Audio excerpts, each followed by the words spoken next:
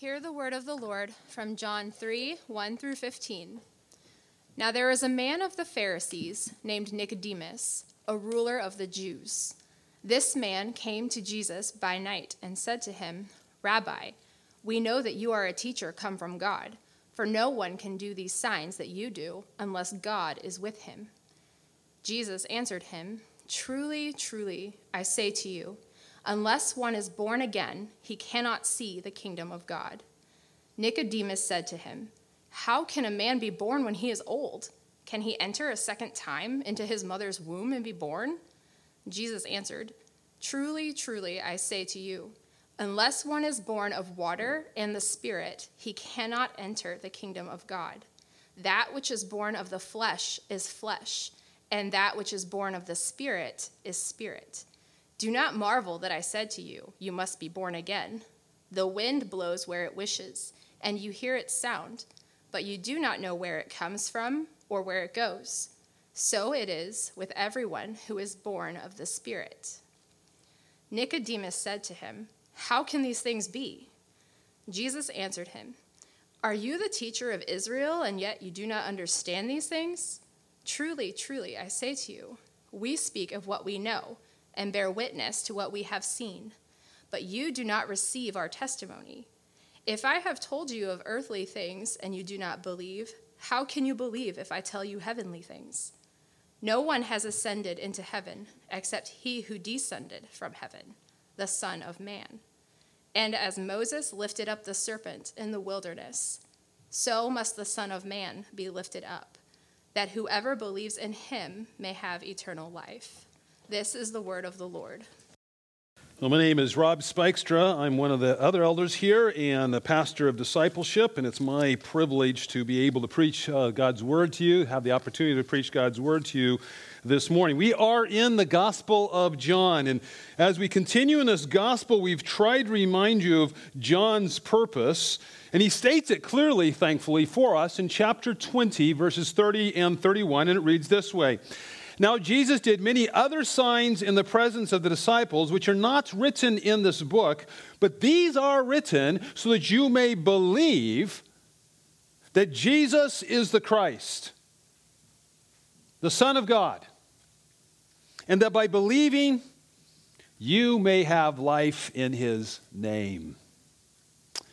So John wrote this gospel in order that those who read it would come to believe that Jesus is the Messiah, that Jesus is the Christ, the anointed, that he is the Savior. And the second reason why he wrote this is that you would also come to understand who he is, and that is that he is the Son of God. Like Father, like Son, he is God. So what we discovered last week is that there is a serious problem in our ability to believe this. What I'm going to do is I'm going to give a little bit of an introduction. I'm going to make a connection between last week and this week's passage, and then I will ask God help as we pray. So look at verse 1 in our passage. It reads this way. It says, Now there was a man of the Pharisees named Nicodemus, a ruler of the Jews. Now, the first thing I want you to see is how John is creating a connection from the previous verses into this chapter 1. And we know this, and that is that the chapter divisions are not in the original and thus are not inspired. And as a result, sometimes we miss the context. Now, when I introduce someone, I don't normally say, I want you to meet a man of the CrossFit gym, Mike. I don't normally would say, I want you to meet a woman of the sales office, Tanya.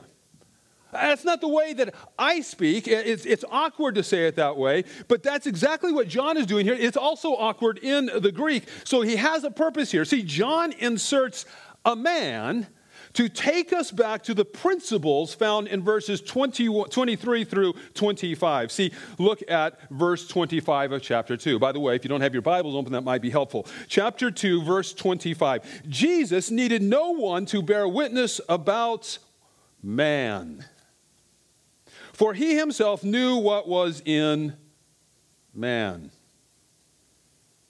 And now today, we have an encounter with just such a man named Nicodemus.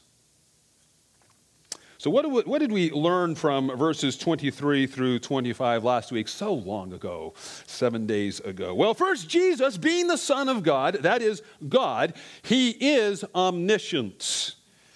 And what does that word mean? Well, it means that Jesus knows everything. And when we say that, we don't just mean that Jesus knows all the facts about everything. Yeah, he does know that in the world. But he also knows every single thing that has ever entered into our minds. He knows what is in our hearts. He knows why we do what we do, even when we don't understand why we do what we do. He knows more about us. He knows more about you than you know about yourself. And because of this, verse 23, even though many believed in his name when they saw the signs that he was doing, he did not entrust himself to them.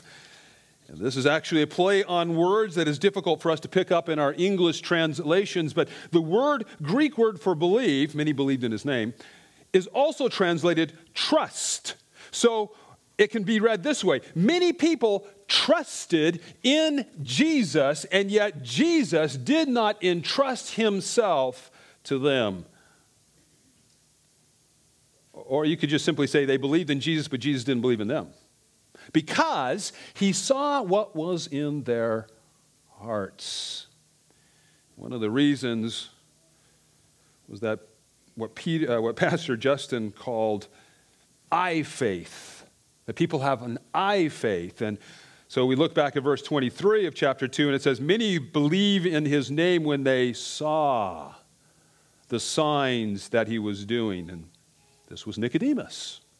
He saw the many signs that Jesus was doing, and so he came to him at night. So what we're going to see in our passage, verses 1 through 15, is this interaction with Nicodemus is a confirmation of what we learned last week in verses 23 through 25. And so if you did not get that message, if you didn't see it, I really encourage you to listen to it, to watch it from last week, or if you already have watched it from last week or you were here last week, it may be useful to hear it again, see how it plays out in our passage today. So now let's just dive into this passage again. Like I said, I want to just do a little more of an introduction, and then we'll pray for God's help. So diving into this and understanding now there's a connection, we learn a number of things about Nicodemus here. And by the way, there's a teaser. And the teaser is he does show up later in the Gospel of John in a remarkable way. But we're just going to look here. And the first thing we learn is that he is a Pharisee. Now, to understand the hold Pharisees had on the people, you need to understand a little bit of their history. See, the Pharisees came on the scene, made their mark about 200 years before Jesus arrives. And they do it in a dramatic, patriotic way, appealing to the everyday man and woman, everyday Jewish man and woman. See, they led a resistance against the notorious Greek Hellenistic king Antiochus IV Epiphanes, who ruled over Palestine that day. See, the Jewish people did not readily fit into the vision Antiochus had for his new empire. See, he was embracing a form of imperial colonialism. So Antiochus sought to bring about a sense of cultural uniformity, much like we have going on today in our own culture,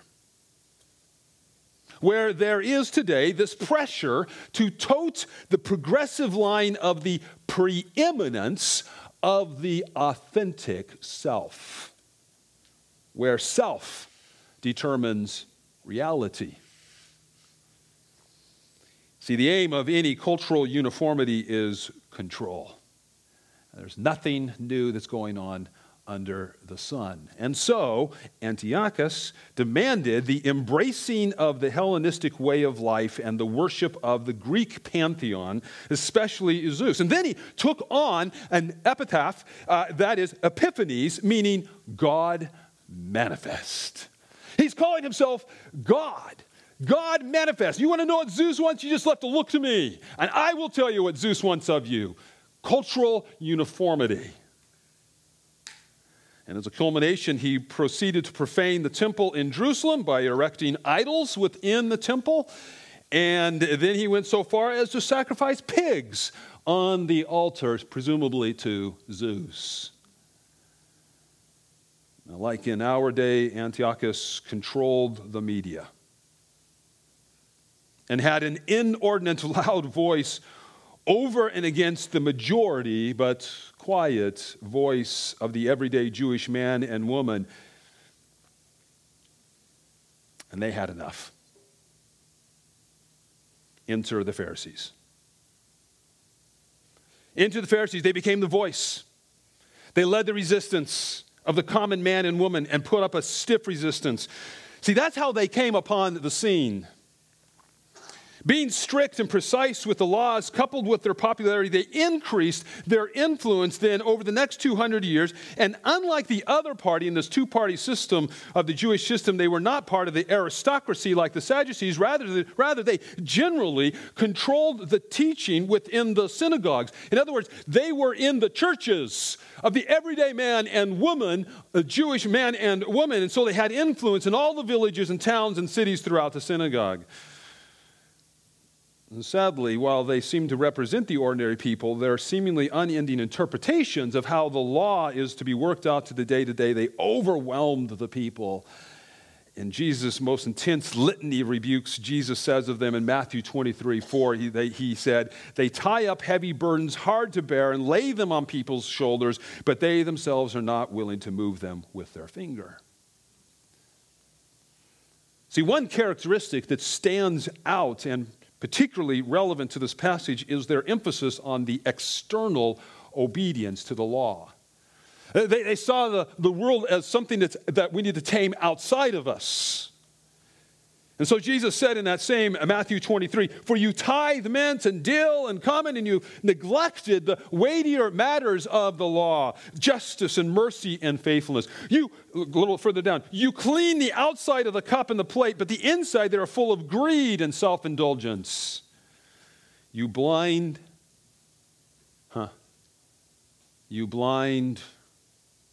Pharisees.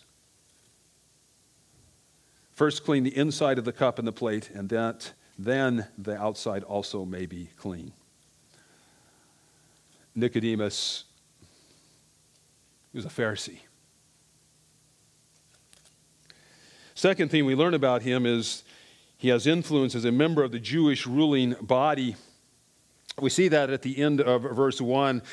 See, this is just another name for the Sanhedrin. The Sanhedrin was the highest authoritative body in the land, and under Roman authority controlled all Jewish internal affairs. And so, if you remember, I've previously preached a little bit about the Sanhedrin, or talked about the Sanhedrin.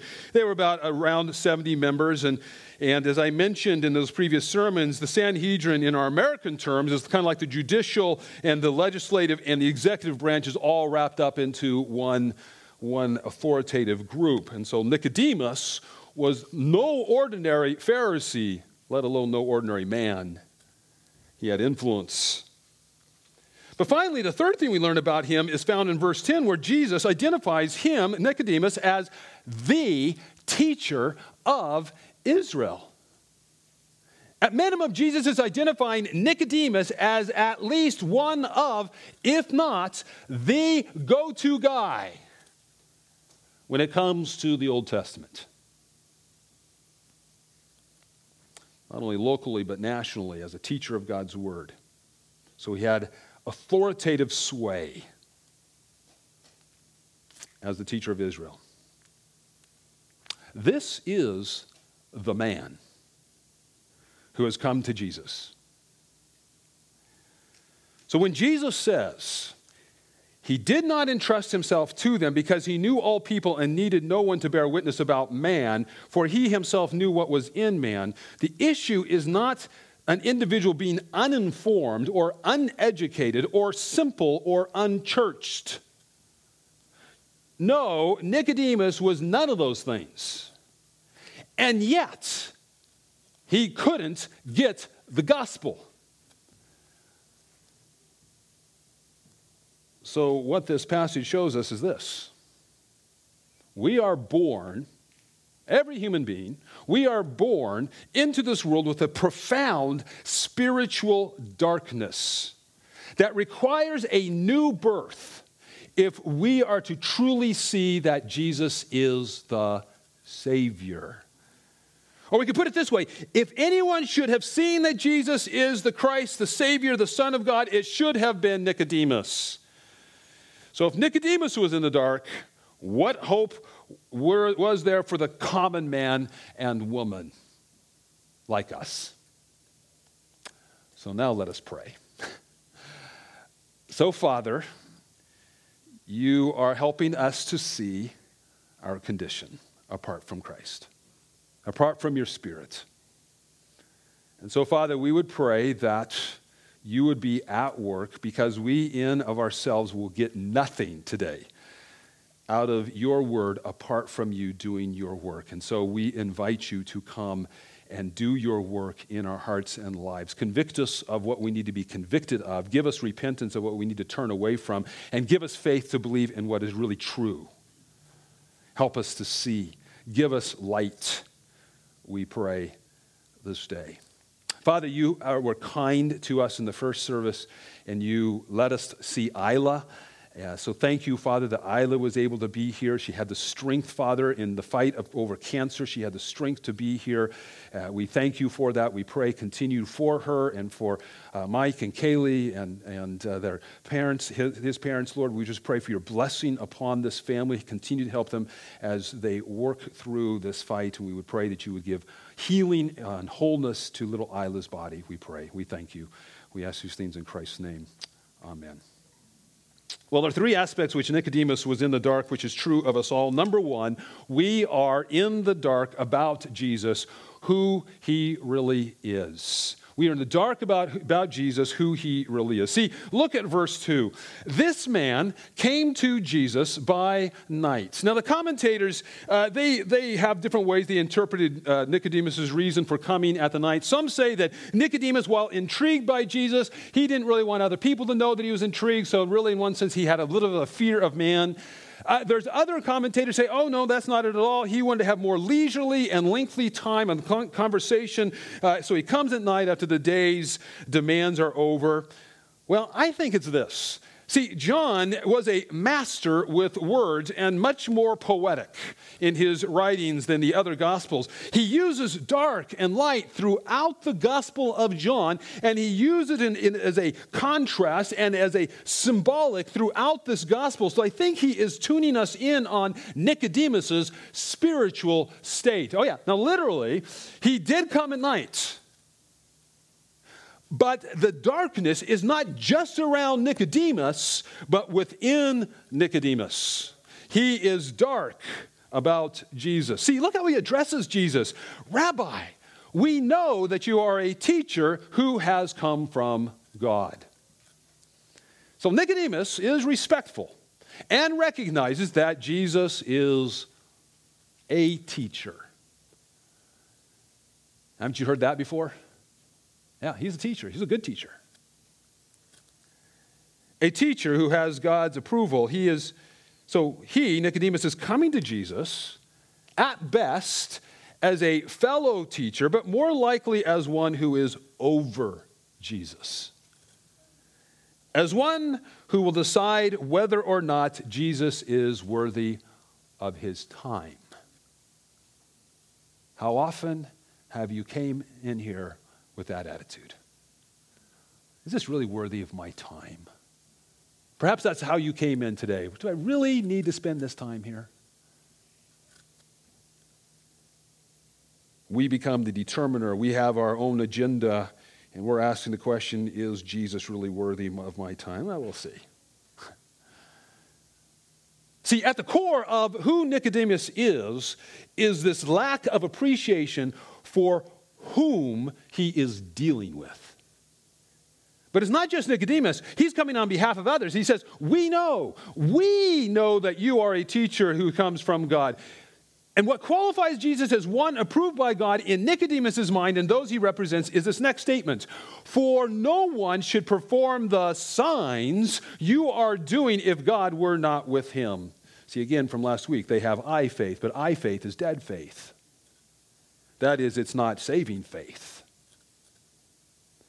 See, Nicodemus doesn't know who he is dealing with, and so he has a line of questioning he wants to go down to determine who Jesus is and whether he's worthy of his time. See, there is a profound spiritual darkness in each one of us. We are born into this world not knowing who Jesus is. Number two, we are in the dark about the condition of our own soul. We are in the dark about the condition of our own soul. See, for the most part, we believe that when we enter into this world, we're all right. I mean, how can you call a beautiful little infant a sinner? I mean, he's so cute. I mean, weren't they beautiful up here, right?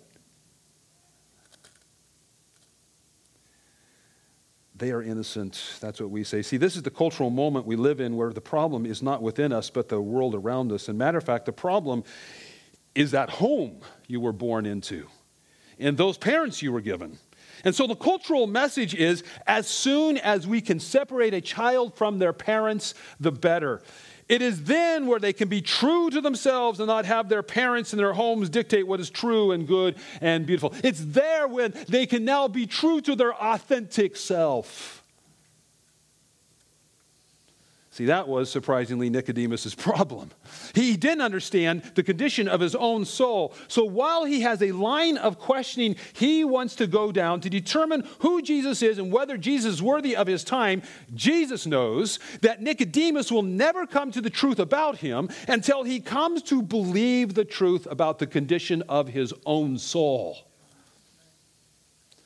See, notice how abrupt Jesus is in taking over and changing the direction of this conversation. Jesus replied, truly, truly. Now, this is the first of three of these statements. The strongest statement that what is about to come is something you can absolutely trust in. Truly, truly, I tell you, no one can see the kingdom of God unless they are born again. See, Jesus immediately gets at the issue.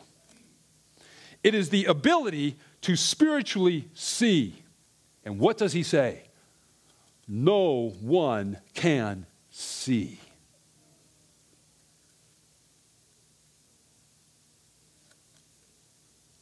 The problem is not in the signs. The problem is the spiritual blindness to what the signs point to. Jesus, the Savior and Son of God. On this side of being born again by the grace of God in my life, I always marvel when people seem indifferent to the gathering.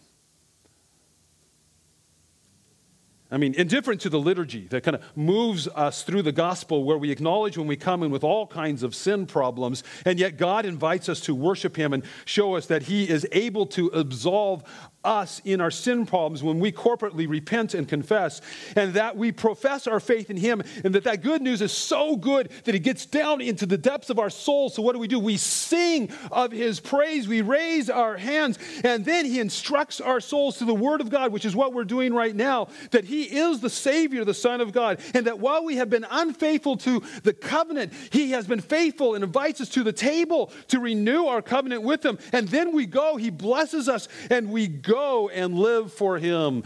That's what we do in the gathering. And then we ask our invited neighbor or family member or coworker after the gathering what they thought, and they say, yeah, different. That talking thing you guys do, ooh, that's weird.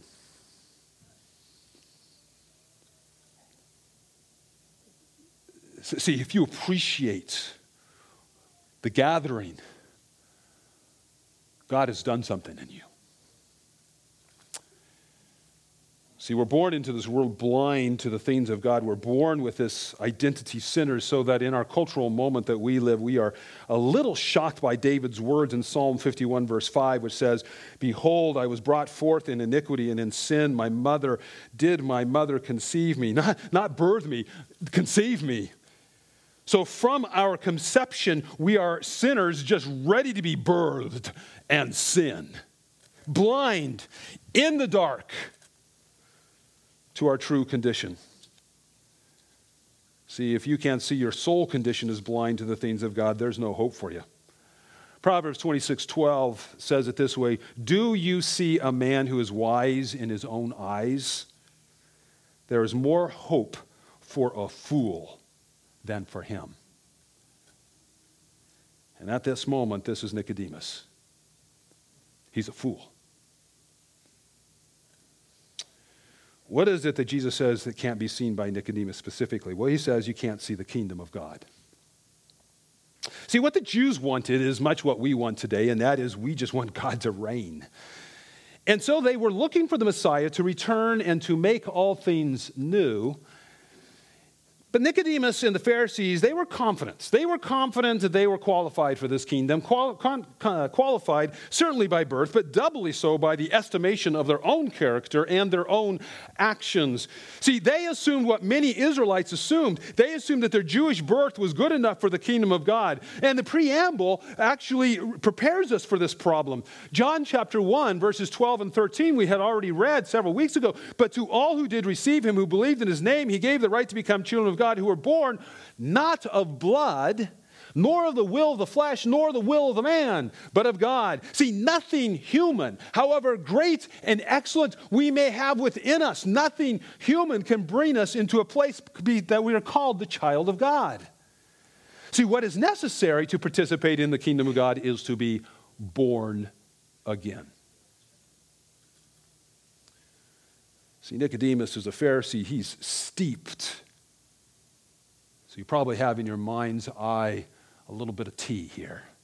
And you got that tea bag and you're putting it in there and you're steeping it. You keep it in there for a little bit and you let it get all the way through into that water. You're steeping. And so the Pharisees, they were steeped into believing that the issue is one of performance. He has performed well. He doesn't realize the true condition of his heart, and so he responds incredulously, verse 4. "How can someone be born when they are old?" Nicodemus asked. From what we see throughout this back and forth, Nicodemus was truly struggling to understand what Jesus was getting at. And there's possibly even a certain degree of scorn by the whole thought of it. In verse 4, "Surely they cannot enter a second time into their mother's womb to be born."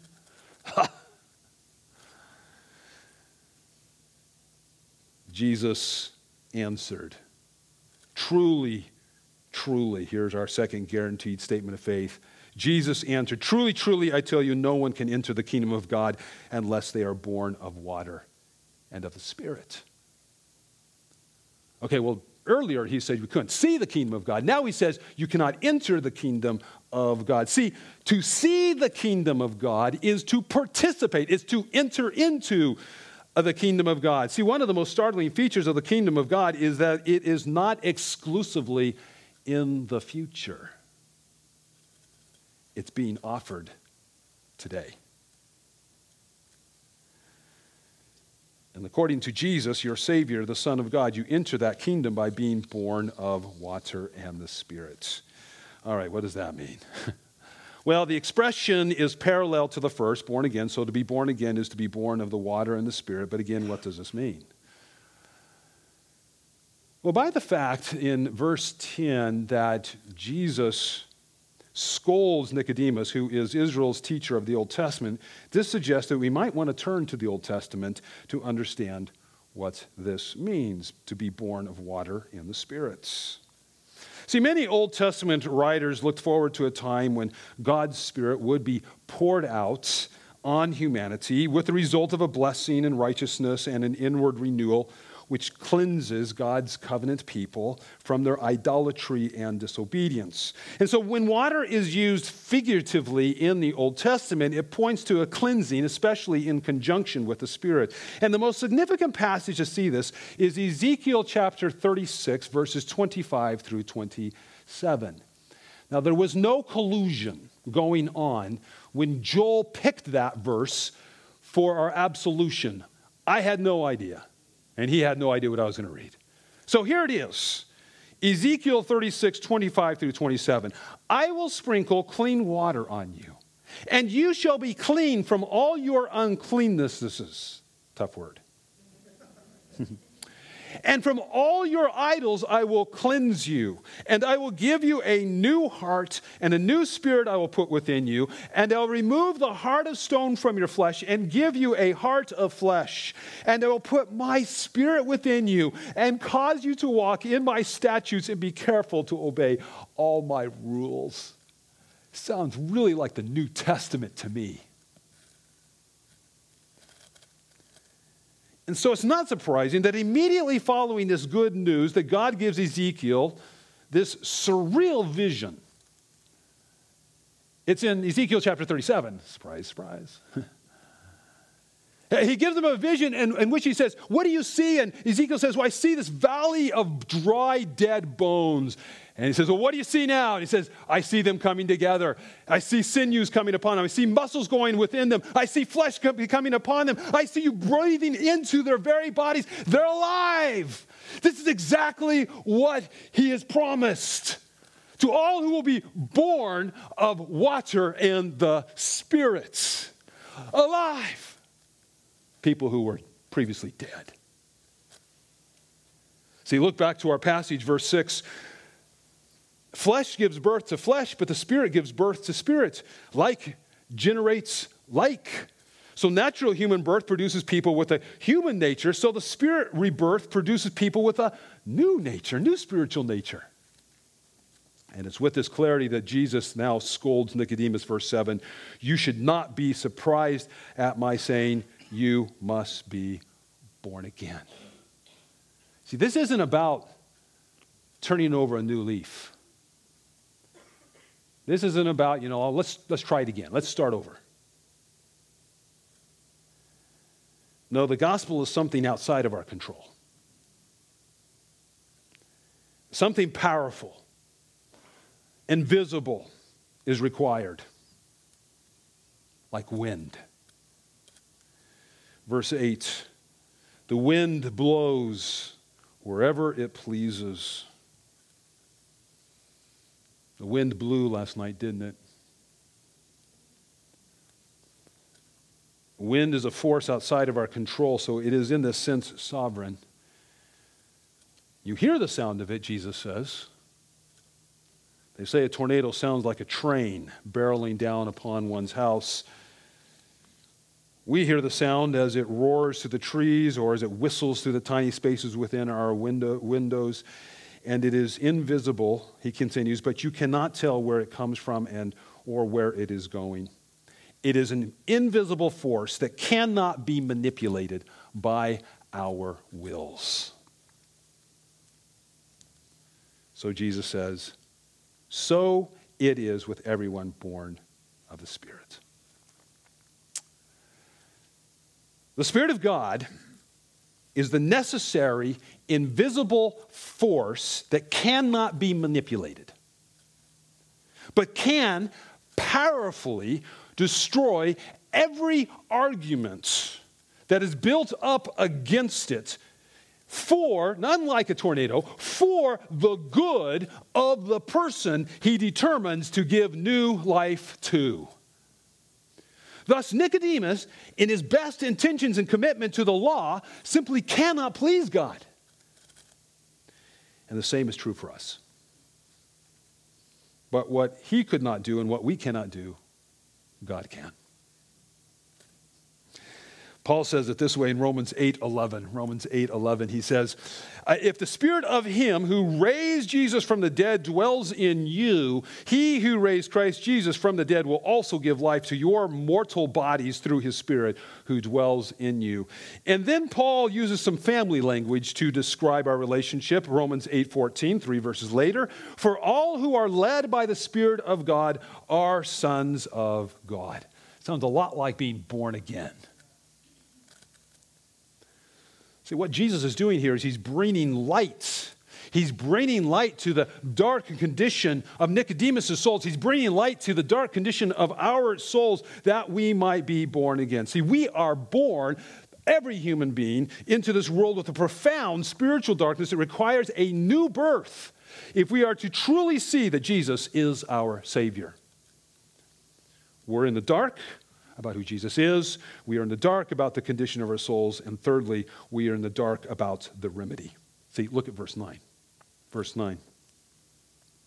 How can this be? Nicodemus asked. See, doubtless, Nicodemus had been taught for years that the conditions for entering into God's kingdom were on him.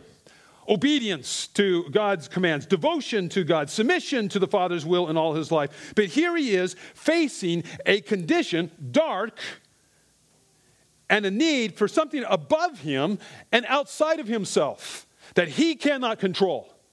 Verse 10, you are Israel's teacher, said Jesus, and do you not understand these things? See, Jesus' response projects the blame in focus. The problem is with Nicodemus. The problem is with us. The remedy has to be outside of us. Verse 11. Truly, truly, you can bank on this. I tell you, we speak of what we know, and we testify to what we have seen. Okay, Jesus. Who's we? Who's we? Well, Jesus is uniquely qualified as the second person of the Trinity who has, if you go down to verse 13, second part, who has descended from heaven, the Son of Man. The reason we can bank on this remedy is because he is speaking on behalf of God as the second person of the Trinity. He is the Son of God. See, remember in the preamble, in the beginning was the Word, and the Word was with God, and the Word was God. And now he's speaking. Verse 12, I have spoken to you of earthly things, and you do not believe. How then will you believe if I speak of heavenly things? So what are the earthly things that he has spoken of? Well, it is the necessity to be born again. To be born again is earthy in that it takes place here on earth. Jesus' teaching on the new birth, in other words, is elementary. If we want to know heavenly things about the kingdom of heaven, we cannot stumble over this elementary point of entry. So how is it that Jesus could speak so authoritatively about these things? Well, verse 13, no one has ever gone into heaven. In other words, you got a problem. You can't get to heaven. You can't go in and figure it out. But what you can't do, I've done, except, or you can translate it, rather, he who descended from heaven, the Son of Man. Now, the Son of Man is a title almost exclusively given by Jesus about himself. And it's a reference back to Daniel's vision of the Ancient of Days, who gives one like the Son of Man the right to rule over all the nations. Jesus is the Son of Man, who they anticipated one day would reign. But his reign will come in an anticipated way. And it is found in God's remedy to our sin problem. Verses 14 and 15. See, Jesus points back to what is familiar to Nicodemus, the Old Testament. In other words, the story of God's people. Verse 14, just as Moses lifted up the snake in the wilderness, so the Son of Man must be lifted up. Now, this is a reference to God's people wandering in the wilderness after being rescued from their Egyptian slavery. And they are coming to the end of their 40-year wilderness wanderings, and they're getting a bit impatient. In Numbers 21, verse 5, it reads this way, "And the people spoke against God and against Moses. 'Why have you brought us out of Egypt to die in the wilderness? For there is no food and no water, and we loathe this worthless bread,'" or this worthless food, which is manna. See, in one sense, what they're complaining about is true. The wilderness wasn't equipped to feed and water a nation. Food and water was scarce in the desert wilderness. But in a real sense, there was food and there was water. That was the essence of their story. God had provided both. He was great, He was good, He was gracious. And provided what they couldn't, He had cared for them for 40 years. And so they complained in unbelief. So God commanded one of His created beings, serpents, to bite the complainers. And this discipline had a purpose. It had a purpose to cause repentance for their lack of gratefulness, for their lack of trust in God's goodness, and their walking all over His grace. And I don't think it's a stretch to return all the way back to the original garden. It was one of His created beings, Satan, in the form of a snake, a serpent, who tempted Adam and Eve to question God's grace, God's goodness, God's greatness. And when they did, it was as if they were snake bitten. And so it continues today. We are snake-bitten people.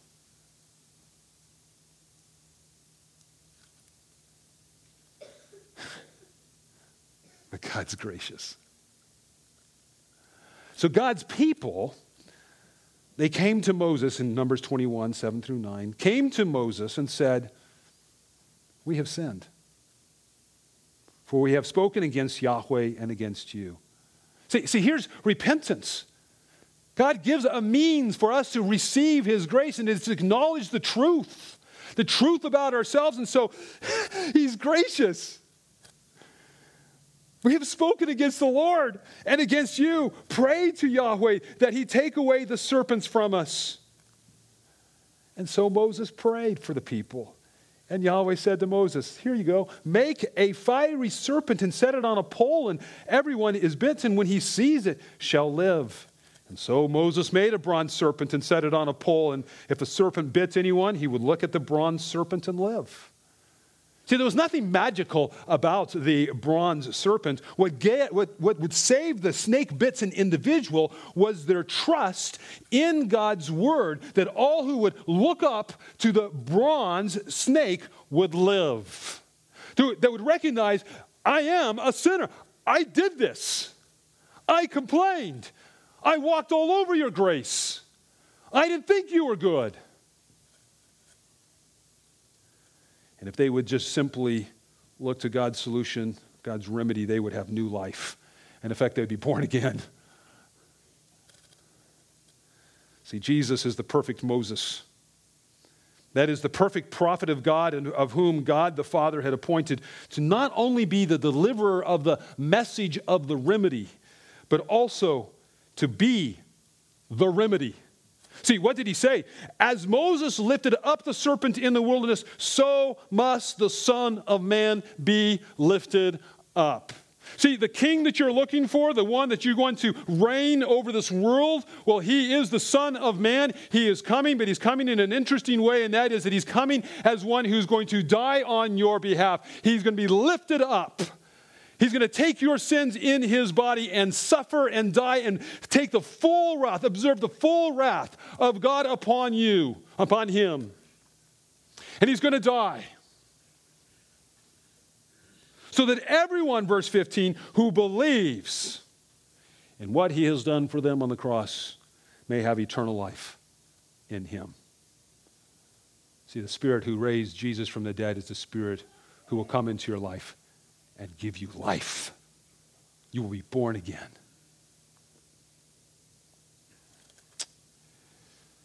Jesus was lifted up on the cross at Calvary that everyone who looks, everyone who sees, do you see it?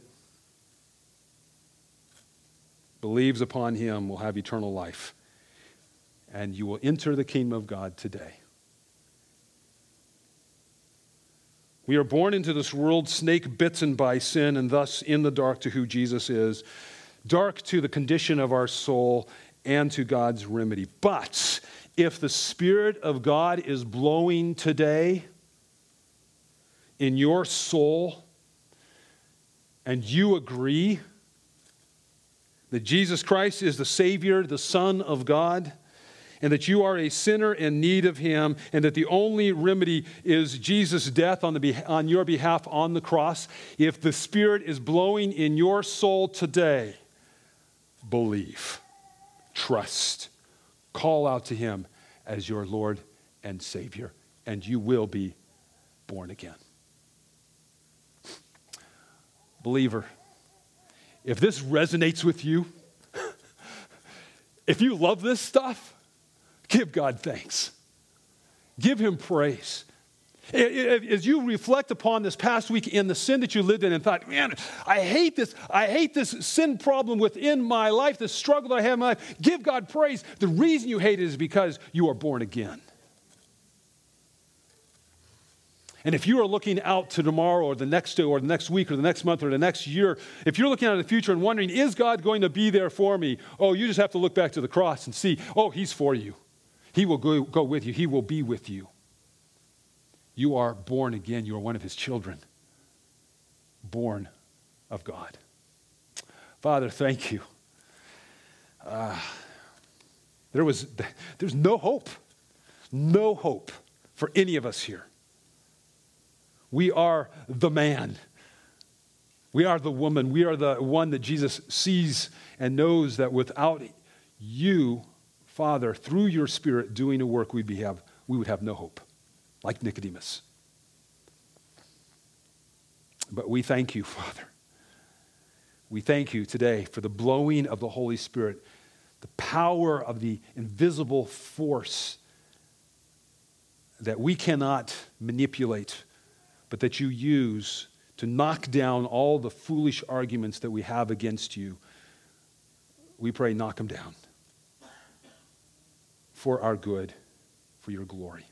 Father, thank you as we now celebrate this supper that you give to us, that we again remember that Jesus took, by taking this bread, Jesus took our sins in his body and died. And Father, as we take this wine, this juice, we're reminded that he shed his blood. Life had to be given. Life for life. Only God's life would be enough for our lives. And so we remember what Jesus did for us by shedding of his blood. Thank you, Father, that was not the end. That death was defeated by his resurrection. Thank you, Father, that through new life we can have his life, we can have new life in Christ. That it's not just a turning over of a leaf, but you've caused us to be born again. We praise you and thank you as we take this meal. We pray these things in Christ's name.